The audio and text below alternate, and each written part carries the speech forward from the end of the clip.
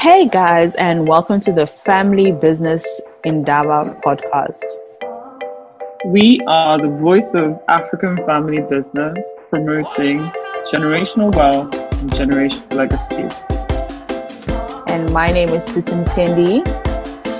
And I am Nika Amani. And we're going to be taking you through the journey of African family business. Hi everyone, and welcome to the second annual Women in African Family Business Conference. I'm so excited to have you all here joined. And today we have an incredible guest who's built an incredible legacy in Nigeria and has built this beautiful and formidable business. And we're so excited to have her because she was on our wish list of speakers for 2022. We're just waiting for her shortly. She'll join us and then we will get started. Hi, everyone, and welcome to the second annual African Women in Family Business. And today I'm so excited to have with us Mrs. Adenike Ogunlesi. She is the founder of Rough and Tumble, the Chief Responsible Officer for Gatimo Limited, and she has an MBA from Lagos Business School. She has more than 35 years in the garment and fashion industry, and she has transformed the children manufacturer and retail industry and instantly internationalizing it into an incredible brand. She's also the founder and chief responsibility officer of Gatimo Group of Companies, the parent company to Africa's foremost premium children's clothing brand, Rough and Tumble, and Nigeria's leading garment manufacturing company, which is Gatimo Apparel. She is an award-winning fashion entrepreneur, garment manufacturer, and business leader and international speaker. And we are so excited to have her with us today, sharing her story. Welcome, Mom. Apologies, everyone. I think we're just having a bit of technical difficulties. We're just waiting for our speaker to rejoin us.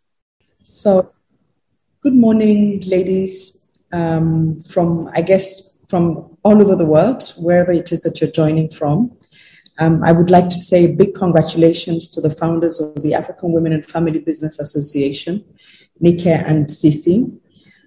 Thank you for bringing to our collective consciousness the importance of sustaining and growing family businesses through generations, subsequently creating generational wealth. By shining a spotlight on the need for us to grow family businesses, we are teaching younger women the importance of growing generational wealth.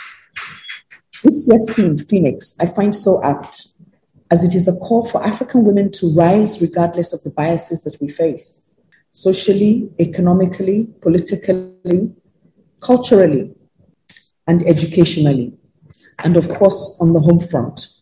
My grandfather, for example, educated all his sons, but didn't educate any parts of Africa where we are not being educated. And this is such a huge disservice, because education empowers women to know what they want, how to go about it, and of course, gives them the opportunity to be able to fulfill purpose and to be able to be the truest and highest expression of themselves, regardless of wherever it is they find themselves. As women in Africa, we will not let our circumstances, and we have never done, let our circumstances define us. Rather, we are choosing to create the experiences that we choose to have. Today, as I share my story, permit me to go back a little bit.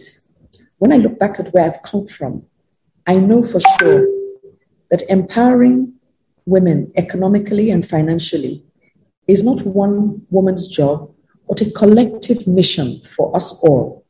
Those who have changed the narrative must stretch out a hand to pull up other women as they fulfill what I call the first of my 3 C's.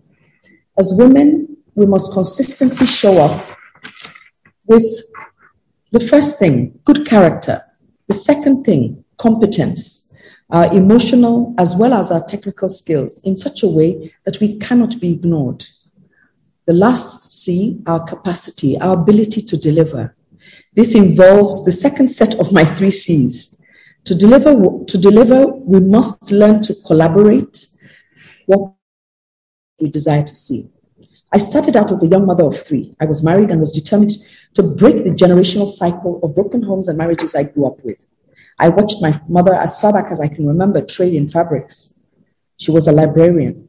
And in the 1960s, there were no libraries in Abeokuta. So what was she going to do?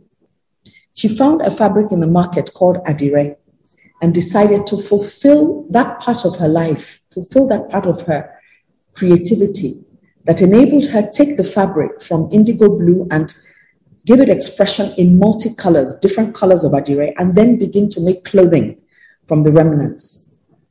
What did I learn from my mother? She had an interest. She was determined. She got started. She committed and remained consistent. She built a business that fed and educated my brothers and I. From my mother's story, I learned to use what I have to get what I want. Her focus was to be economically empowered. The freedom and choice it affords us as women is non-negotiable. I watched my mother's life change the more money she earned and the more she grew financially. To be committed, even if you find that you don't have all the answers, you don't know the way, but just start, just begin. Because you have a compelling vision of the future that you desire to create, and therefore it is important that you focus all your energies on what Please go ahead, Ma. I'll just have to ask you to start your video again. Yes, I'm back up again. I'm terribly sorry about this. No problem. And so I joined my mother's business when I was very young.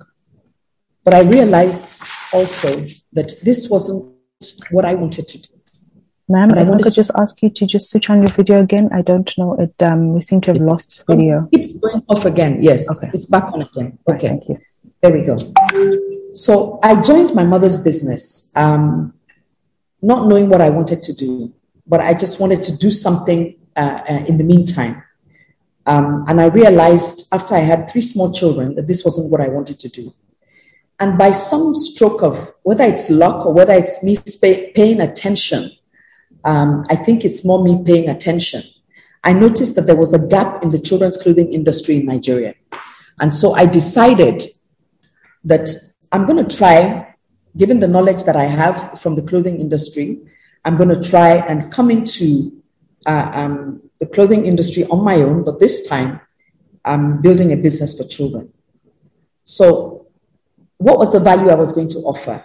What was the quality I was going to offer? Quality was very important to me at the time because I was a young mother with 3 children and I needed to be able to recycle my children's clothing. It was one of the things that was important to me. Pass them down to the next child. I had 2 daughters and a son, so at least between the girls, I should be able to do that.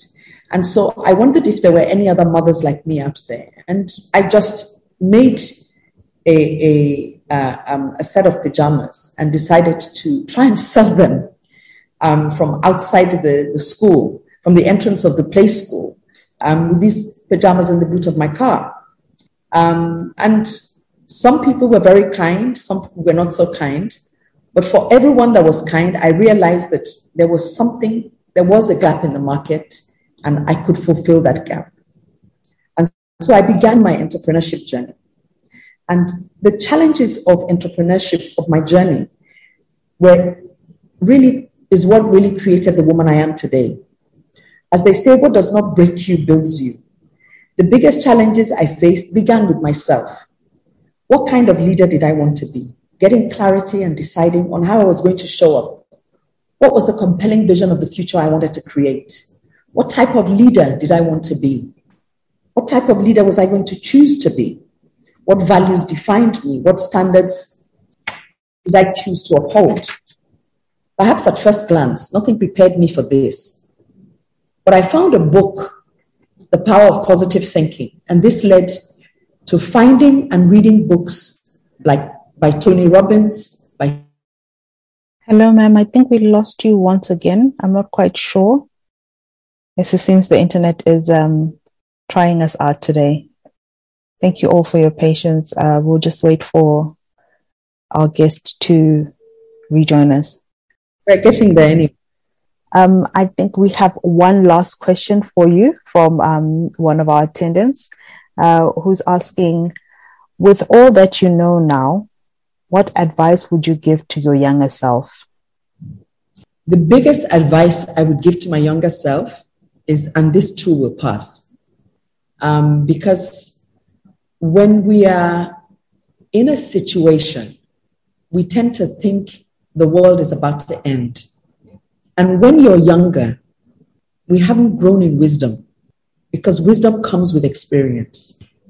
And so with what I know now, I would have said to her, this too will pass. Love yourself. Embrace every part of yourself. Focus on what it is that you want to do. You define you. And just know that the world is big and there's space for you. There's space for whatever it is you want to do. So create that space within you, both emotionally and mentally. Because once you're able to do that from within you, there is nothing in the outside world that you cannot overcome. So to my younger self, you can be, do, and have anything that you desire. Whatever you're going through, this too will pass. Thank you. Incredible.